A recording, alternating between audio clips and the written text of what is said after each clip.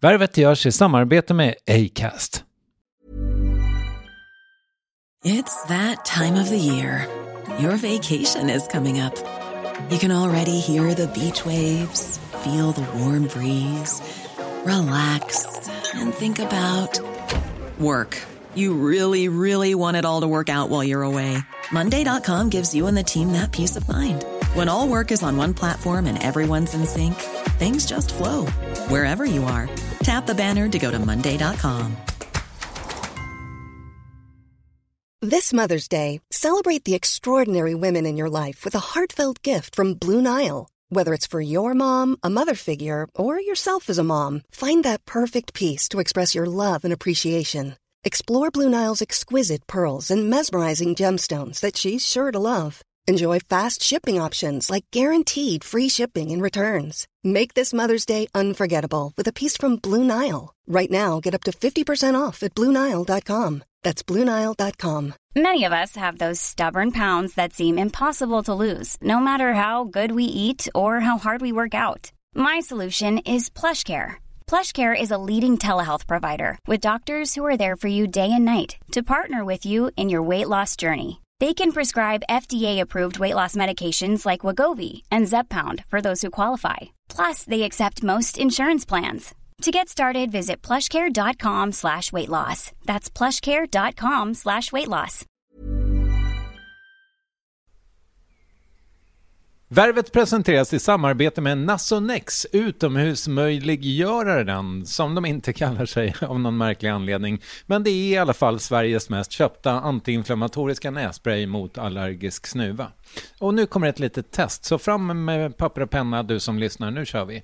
Fråga 1. Vill du vara ute mer i naturen? Fråga 2. Sitter du framför en skärm lite för mycket? Fråga 3. Är du allergisk? Om du har svarat ja på någon av frågorna så tycker jag att du ska bege dig till beanoutsider.se. Jag vill för övrigt poängtera att Nasonex nässpray är ett receptfritt läkemedel från 18 år för behandling av symptom vid säsongsbunden och perenn allergisk snuva. Rådfråga läkare om du är eller tror dig vara gravid eller ammar, eller om du planerar att skaffa barn, har en obehandlad infektion i näsan, nyligen har genomgått en näsoperation eller har en skada i näsan. Får ingen effekt inom 14 dagar eller om du redan använder läkemedel med kortison ska du kontakta läkare. Använd ej mer än 3 månader utan läkarkontakt. Stort tack Nasonex och beanoutsider.se. Värvet sponsras av SAS Eurobonus och SAS Eurobonus Mastercard. Och det här är ett budskap som jag tänker kan vara bra för den som antingen gillar guldkant på till exempel tillvaron eller för den som gillar att slå 2 flugor i en smäll. Om jag tittar på vad jag gör av med under en dag så är det typ 85% mat. Kanske tar jag en kaffe ute och relativt ofta unnar jag mig en lunch, men framförallt så handlar jag middagskäk och det blir nästan alltid ungefär 327 kronor. Och jag är förvisso med i alla mataffärers kundklubbar så jag får väl något slags luddig poäng på mina köp, men får jag poäng på allt, överallt? Jag får ju inte det och det är dumt, för visst, Eurobonus kan användas till resor, lounger och uppgraderingar, men otroligt mycket mer, som att bo på något av de 250 000 anslutna hotellen som finns att välja mellan. Perfekt om man vill ha en staycation med sin partner eller så. Och just nu, mellan 23 april och 5 maj, får du 5 000 Eurobonus extra poäng om du ansöker om ett SAS Eurobonus Mastercard kreditkort. Kreditkortet som ges ut av SEB Kort Bank AB, där effektiv ränta är 19,27%. Vilket exempelvis blir 47 108 kronor om du använder 40 000 i kredit i ett år. Men det är förstås inget tvång att utnyttja krediten. Få poäng på allt överallt och du börjar på saseurobonusmastercard.se. saseurobonusmastercard.se. Tack SAS Eurobonus och SAS Eurobonus Mastercard.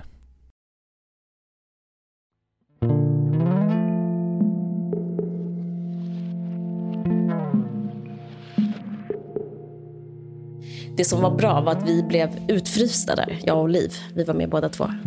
Och folk tilltalade inte oss och sa inte hej till oss. Och det kom med en revanschlusta. Alltså mitt skrivande har jättemycket att göra med aggression. Det är liksom sprunget ur liksom aggression och lidande och besatthet. Så det är liksom ingen lycklig plats det börjar ifrån.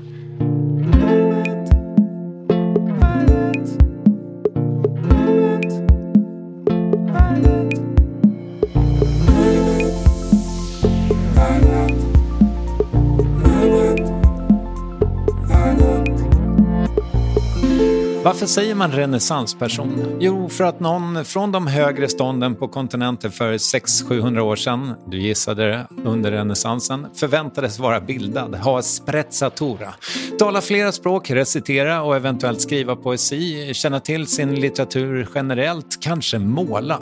Bildning var helt enkelt något mycket eftertraktansvärt i den italienska överklassen, men man skulle inte göra en grej av det.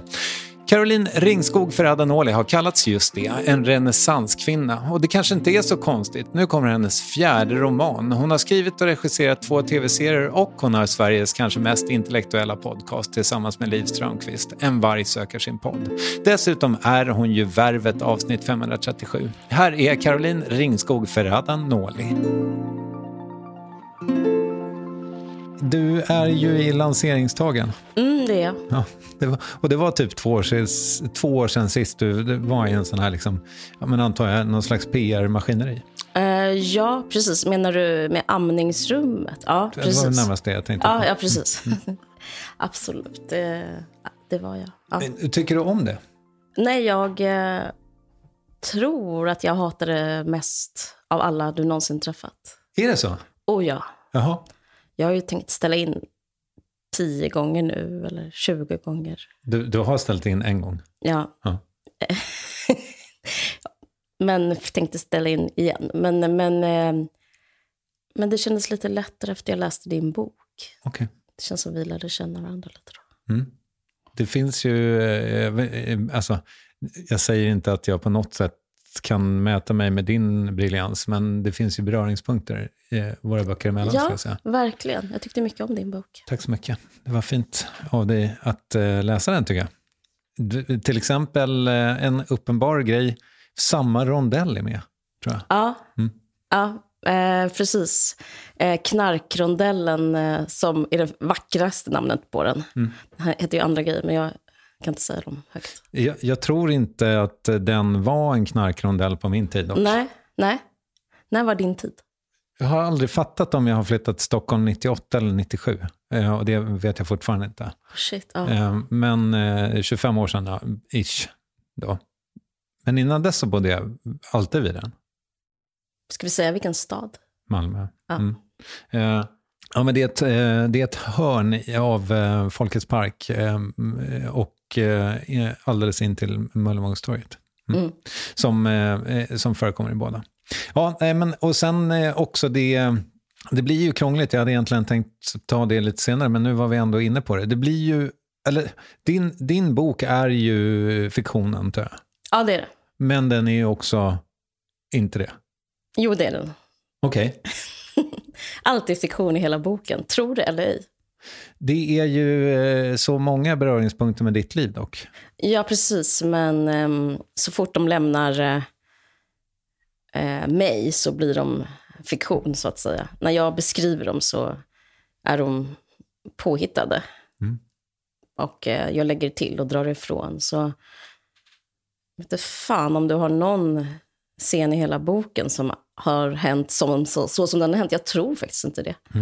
Eller ett samtal. Men jag rör mig ju med liksom, jag använder ju vår verklighet som scen eller liksom scenografi. Så att jag har varit lite rädd för det. Men jag lånar ut mig själv. Det är så jag har liksom haft det som ett mantra. Jag lånar ut mig själv. Jag kan inte låna någon annan. Det känns oetiskt. Jag lånar mig själv som rekvisita. Jag lånar mig själv som materiell figur.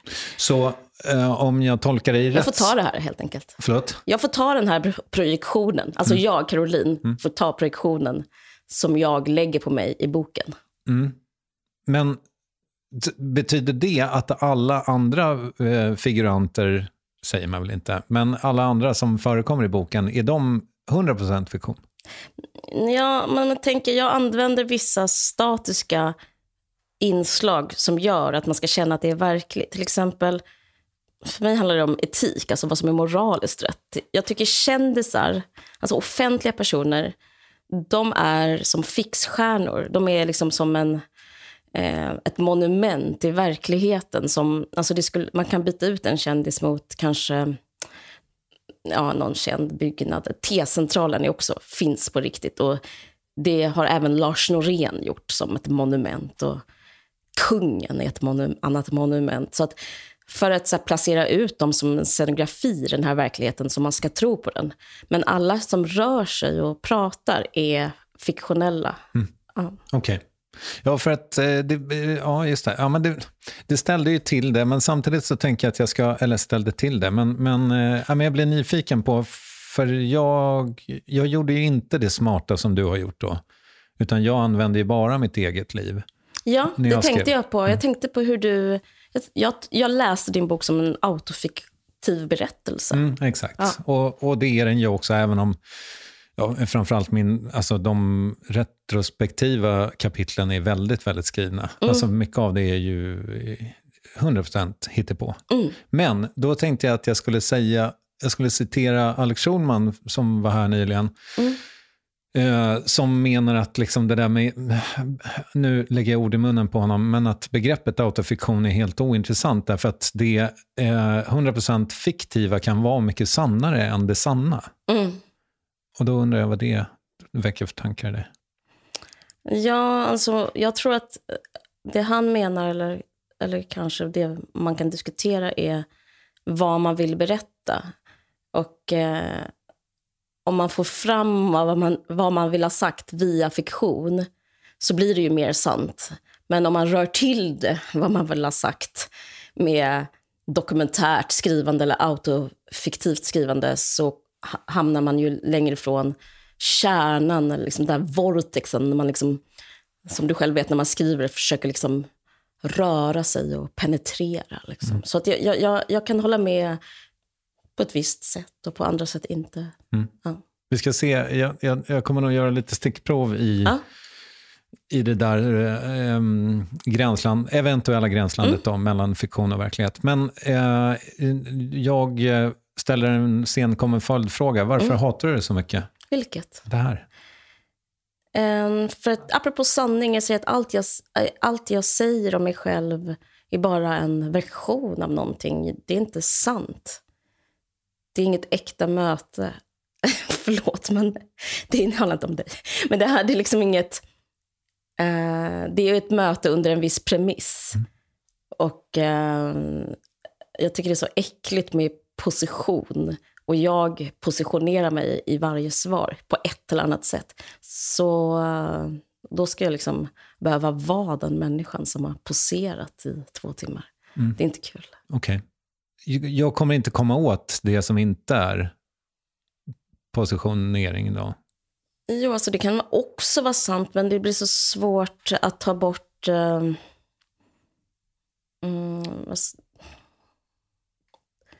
bort syftet, och någonstans handlar det väl om att jag vill sälja, och det är någonting där som jag ska presentera mig själv. Och det tycker du är svårt, eller? Det är oklint. Okej. Men jag tänkte också så här, när du höll på och hattade fram och tillbaka med att vilja komma hit överhuvudtaget, det nådde ju inte riktigt mig, men då tänkte jag att det hade att göra med själva boken också. För att som jag förstod det så den var klar för länge sedan, och sen så var den inte klar längre för du ville skriva om den typ. Precis. Så hade det med saken att göra också? Ja, det hade det. Men hur? Ja. Nej, men även som klar känns det väldigt jobbigt att du läst den. Alltså det är en jobbig naken position som man kanske, om man har 2 val att inte vara i, så kanske man hellre väljer något annat. Alltså, ja. Så men det behövde bara gå lite tid så jag kan acceptera det, och det kan lägga sig den här liksom akuta ångesten, så det är lugnt nu. Men nu har du liksom hållit den i handen än? Nej. Okay. Den är på tryck typ när vi sitter här. Precis. Men är du liksom nöjd är kanske ett konstigt ord i sammanhanget, men är du nöjd? Jag är nöjd med själva boken, absolut. Okej. Till skillnad från allt utanför. Nämligen? Mitt liv. Okej. Ja. Nej, men jag tycker jag känner mig rädd att Caroline, ska liksom färdas med den här boken. Jag vill att boken ska stå för sig själv. Men det är liksom, vad heter det? Det finns säkert uttryck som är så här, man kan inte ha det ena utan det andra eller liksom whatever. Men så att så är det ju. Men själva, alltså innanför de pärmarna så känner jag mig nöjd.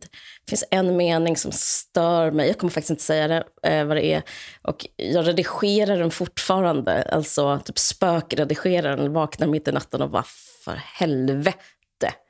Hur kan du skriva en sån jävla idiotisk formulering? Ta bort det. Så går det inte det att ta bort så måste jag så här lugna ner mig själv. Det är ingen fara, det är ingen som kommer märka det här. Så här, men jag är väldigt... I den är det lyckligt att vara, tycker jag. Och jag trivs i det universumet. Mm. En sak som jag blir förälskad i varje gång du gör och som jag tror är faktiskt ett... det var kanske jättetvärt ämnesbyte här. Fast det handlar fortfarande om boken och din stilistik. Men du gör en grej som jag tycker är helt underbar, som är typ så här. Jag känner blodet rusa och sen så går det en rad och sen så står det, det gör jag inte. Alltså att du är liksom så här, så motsägelsefull i din prosa på något sätt. Att du säger emot dig själv i nästa mening. Jag tror att du gör det kanske ett par gånger till och med i Det är kroniskt. Vad är det för underbart grepp? Jag älskar det. Men jag förstår inte riktigt varför. Det där greppet är en slags krav på ärlighet. Att först ska man snacka skit med sin läsare. Men sen så måste man ändå vara ärlig. Jag känner inte blodet rusa. Jag sa så precis bara. Ja. Så. Det är... ja, jag vet inte, alltså det är ju helt jävla ljuvligt. För det gör ju också att... Jag var faktiskt med i en diktgrupp som hette Elysium när jag var 14. Aha, wow. Vad härligt. Det finns liksom, Österlen har liksom någon slags... Alltså det är verkligen en intressant plats och en mörk plats. Skitsamma. Det som var bra var att vi blev utfrysta där, jag och Liv. Vi var med båda två. Och folk tilltalade inte oss och sa inte hej till oss och... Det kom med en revanschlusta. Alltså mitt skrivande har jättemycket att göra med aggression. Det är liksom sprunget ur liksom aggression och lidande och besatthet. Så det är liksom ingen lycklig plats det börjar från. Det blir det ju nästan hela tiden. Precis. Men är det liksom att göra en bok, är det en lustfylld process för dig? Ja, det är det faktiskt. Nu måste jag tänka, ljuger jag när jag säger det? Men det finns ju olika moment i produktionen. Och det första momentet är att skriva. Och det är oskuldsfullt. För det är inget krav eller löfte att det här ska bli någonting eller vad det ska bli, utan det handlar liksom om den här texten skriver jag. Då är det ju njutningsfullt, tycker jag. Men vet du redan då att det ska bli en bok? Nej, mina böcker, alla tre faktiskt har börjat som diktsamlingar, men det är ingen som vill ha dem, så alla säger gör om dem till prosa, så gör jag det. Det finns vissa fragment kvar från ursprungliga diktsamlingen i den här boken, men jag har gjort om dem till prosa. För jag lurar mig själv. Jag tänker att det är så himla lätt att skriva dikter. Det är ingenting, det är bara att göra. Men jag tror att tanken på att skriva en bok känns för jobbig, så att det är väldigt svårt att tänka det. Ja, man måste trycka ner tangenter skitmånga gånger. Ja. Ja, men precis. Ja, precis. Men ibland är det som att jag kommer på som att, du vet, när man kommer på grejer och man bara, men naturen kommer på slutet först. Det här är ett jävligt bra slut. Det här slutet det är ett riktigt fett slut. Och även Richberg kommer på slutet rätt tidigt. Att jag har liksom, och då kan det liksom bli mysigt att nå fram dit och lite sådär. Men jag har tyvärr ingen så här schematisk strategi eller så. Men förutom att jag skriver på morgonen, för då är jag inte då är jag inte deprimerad. Då är jag glad. Det kan jag relatera till 100%, att man är liksom... Man är lite så här, varför inte? Ja. Det kan du lika gärna göra. Ja, precis. Allting känns nog möjligt i gryningen. Sen så läggs det på skit under dagen. Men, och du får vara i fred också, tänker jag. Det blir svårare ju fler barn jag får, men då har jag kommit på att man kan gå upp ännu tidigare, men för dem, nu har ju de liksom tagit slotten som jag hade innan av att gå upp och skriva, så då får jag liksom bara dra tillbaka klockan lite. Och vad står den på nu? Nej, det är inte så. Nej, jag vaknar av mig själv. Det är olika om jag är stressad. 4, 5 och 5 och sådär. Men om jag inte är stressad så 6, så har jag kanske en första timme ensam. Och sen lämnar barn på förskolan och sen fram till 12 lite sådär. Men, för det är ju en sak som jag blir nyfiken på också med liksom, alltså jag menar, om den här nu precis är klar, jag antar att om du fortfarande redigerar den, kan du det? Nej. Jag gör liksom, det är som självskadebeteende. Okej. Jag förstår.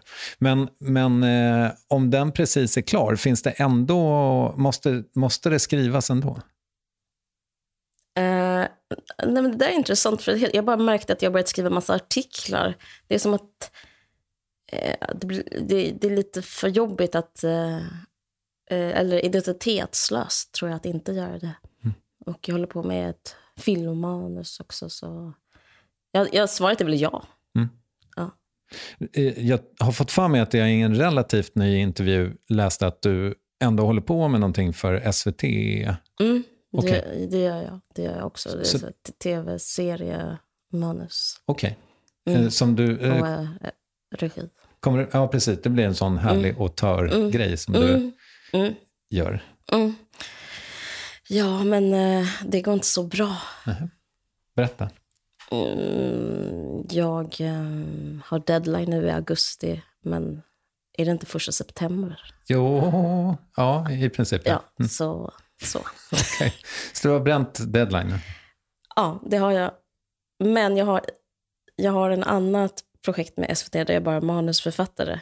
Så jag har ändå dykt upp på de mötena, och då har jag tänkt att här ser ni hur duktigt jag jobbat med den här grejen, så att det kan väl spilla över på er känsla inför mig. Jag har inte sagt det här. Det här är min taktik. Så jag har inte nämnt att jag bränt deadlinen. De ringer väl efter de har hört det här. Ja, men apropå det faktum att att skrivandet då är en konstant för dig. Ja, det låter ju väldigt romantiskt, men det är väl liksom lite mer så här, jag blir förvirrad annars. Vad ska jag annars göra typ en dag? Ja. Eller det är så jag tjänar pengar. Så. Ja, men har du haft perioder när du inte har kunnat eller inte skrivit? Ja, det har jag säkert haft, men det har inte varit problematiserat. Jag har ju gärna semester och då skriver jag ingenting och sådär. Jag har hellre semester än att liksom jobba. Sådär. I somras jobbade jag så mycket, och då, alltså skrev jag så mycket, så att jag saknade de här fria perioderna. Det är inte något problem alls. Men har det att göra med att du visste att det skulle komma någonting? För jag kan ju också känna, liksom, alltså, vilket jag antar lite förekommer i min bok också, hur jobbigt det är med riktningslösheten. Liksom. Och jag tänker att om man då är produktiv, även om man kanske, liksom, om man vet att det ska göras någonting, så är ju det ett jävla mycket härligare läge än att inte veta. Verkligen, jag håller med.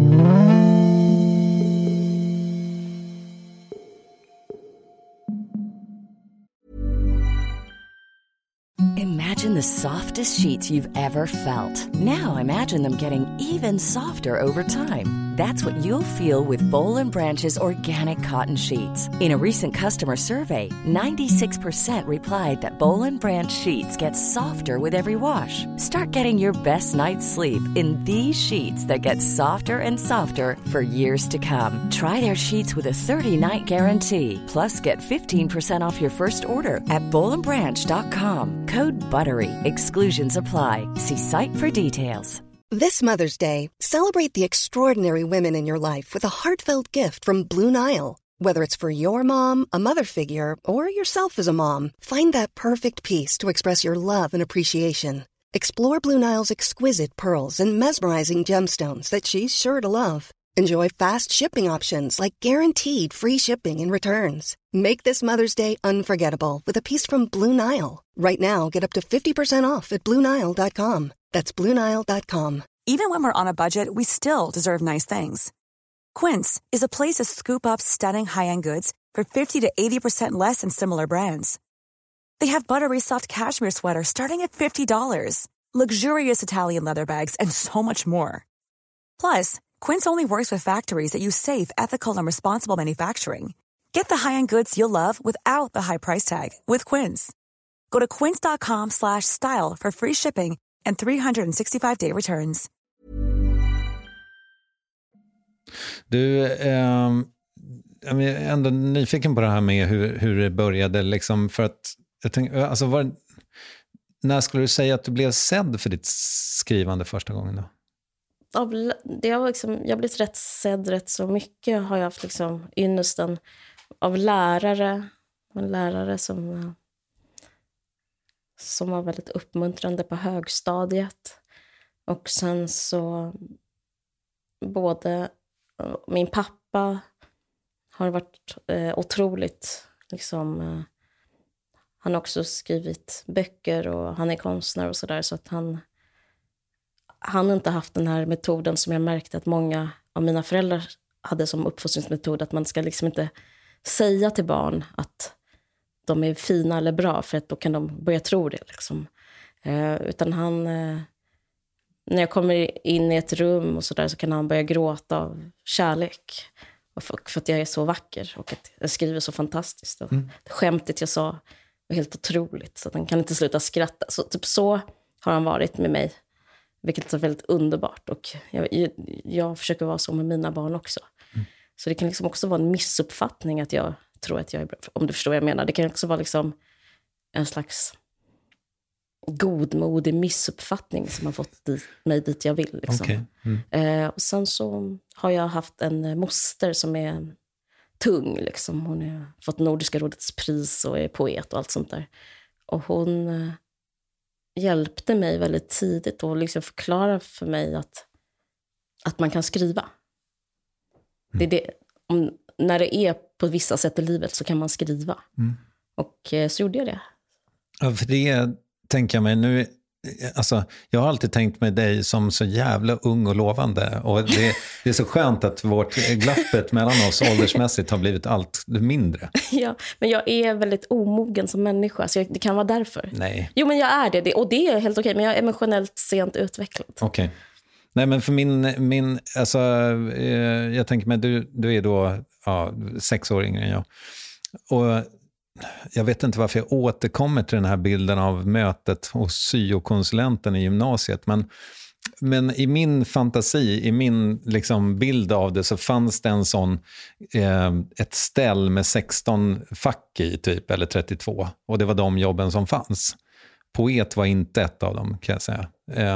Eller liksom, ja, du fattar vad jag menar. Japs. Så det låter ju som en ganska härlig grej. Du växer upp liksom i en jävla småstad i Skåne också. Där det kanske inte heller är legio att man går hem och skriver dikter efter plugget. Nej, fast det var rätt många. Jag var faktiskt med i en diktgrupp som hette Elysium när jag var 14. Aha, wow. Vad härligt. Det finns liksom, Österlen har liksom någon slags, alltså det är verkligen en intressant plats och en mörk plats. Och de här liksom gröna vågens barn som jag träffade höll på med skit. Och det här var en del av den här skiten man höll på med. Men som tur var, det är inte därför man skriver. Man skriver för att man lider. Alltså man skriver för att man... Ölbeck, jag läste precis en bok av honom, han pratar om det. Att det är lidandet som skapar skrivandet. Det är inte det andra, utan det andra gör ju att man kanske fortsätter, att man kanske får kärlek av någon. Liksom. Men man har inget att... Skitsamma. Det som var bra var att vi blev utfrysta där, jag och Liv. Vi var med båda två. Och folk tilltalade inte oss och sa inte hej till oss. Och det kom med en revanschlusta. Alltså mitt skrivande har jättemycket att göra med aggression. Det är liksom sprunget ur liksom aggression och lidande och besatthet. Så det är liksom ingen lycklig plats det börjar ifrån. Men du, har du kvar såna där... Jag tänkte på det också med... Jag har inte kvar något. Jo, det har du nog. Okay. men bra att du försökte svara innan jag var färdig med frågan. Nej, men för att jag tänker mig liksom... Alltså vissa platser då, jag menar du är i Malmö i boken och den så här, just de kvarteren och den platsen har för mig ett liksom, jag menar, verkligen ett skimmer. Det är romantik. Ja, det är verkligen det. Och just liksom den eran som du beskriver också när liksom, när man bara kunde få en 7 så här, för 3 5 i månaden. Men har du kvar sådana skimmerplatser? Ja, ja. Ja, vilka är de? Nej, men Malmö är kvar. Men jag älskar Stockholm också. Alltså jag har lätt för att liksom skjuta på romantik på nästan allt. Alltså, vad har jag inte romantik på? Är det så? Ja, ja. Kommer du vara här alltid? Ska dina barn bli liksom vuxna? Jag vet nästan ingenting om någonting typ. Så svaret är jag vet inte. Nej, okej. Bra det går för mig nu. Jag tycker det går bra. Tack så mycket. Men du, jag tror att det är dags för mitt succémoment. Frågor du garanterat inte fått förut. Okej. Vad är läskigast? Möss eller råttor? Råttor. Jag tycker det var fel. För råttor är liksom de är mer förutsägbara. Möss är som kvicksilver. Ja. Brunpesten, svartpesten. Okej? Ja, visst. Absolut. Vilken är Elton Johns bästa låt? Tiny Dancer. Vad står i frågan kring stark mat? Det är ett substitut om man har svaga smaklökar. Så du menar att egentligen ska det inte behövas? Nej. Okej. Vad tänker du, nu blir det här, nu öppnar du för personangrepp, men vad tänker du om Andreas Wilson? Jag är glad för att han lät mig göra en dokumentär om hans jobb. Juicebaren. För jag tänker, hade den funnits utan honom? Nej. Brukar du credda honom? Jag gör det om jag får frågan. Ja, varsågod. Jag fick ju nu. Ja. Jag gjorde väl det. Exakt. Men du, stort tack för att du kom. Och fan, jag hoppas att du liksom inte lider allt för mycket nu när du ska vidare på din PR-turné. Ja, tack. Det var jättekul att vara här.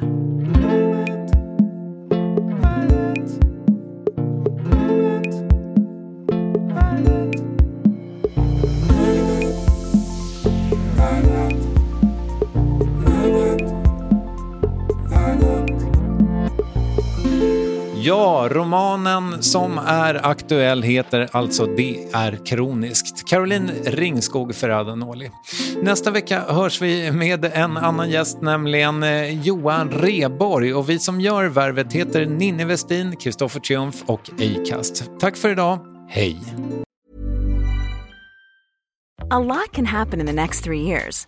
Like a chatbot may be your new best friend. But what won't change? Needing health insurance. United Healthcare Tri-Term Medical Plans are available for these changing times. Underwritten by Golden Rule Insurance Company, they offer budget-friendly, flexible coverage for people who are in between jobs or missed open enrollment. The plans last nearly 3 years in some states, with access to a nationwide network of doctors and hospitals. So for whatever tomorrow brings, United Healthcare Tri-Term Medical Plans may be for you. Learn more at uh1.com. Even when we're on a budget, we still deserve nice things. Quince is a place to scoop up stunning high-end goods for 50 to 80% less than similar brands. They have buttery soft cashmere sweaters starting at $50, luxurious Italian leather bags, and so much more. Plus, Quince only works with factories that use safe, ethical, and responsible manufacturing. Get the high-end goods you'll love without the high price tag with Quince.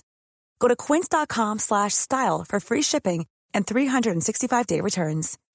As humans, we're naturally driven by the search for better. But when it comes to hiring, the best way to search for a candidate isn't to search at all. Don't search, match with Indeed. When I was looking to hire someone, it was so slow and overwhelming. I wish I had used Indeed. If you need to hire, you need Indeed. Indeed is your matching and hiring platform with over 350 million global monthly visitors, according to Indeed data, and a matching engine that helps you find quality candidates fast. Ditch the busy work. Use Indeed for scheduling, screening, and messaging so you can connect with candidates faster. And Indeed doesn't just help you hire faster. 93% of employers agree Indeed delivers the highest quality matches compared to other job sites, according to a recent Indeed survey. And listeners of this show will get a $75 sponsored job credit to get your jobs more visibility at Indeed.com/podcast. That's Indeed.com/podcast. Terms and conditions apply.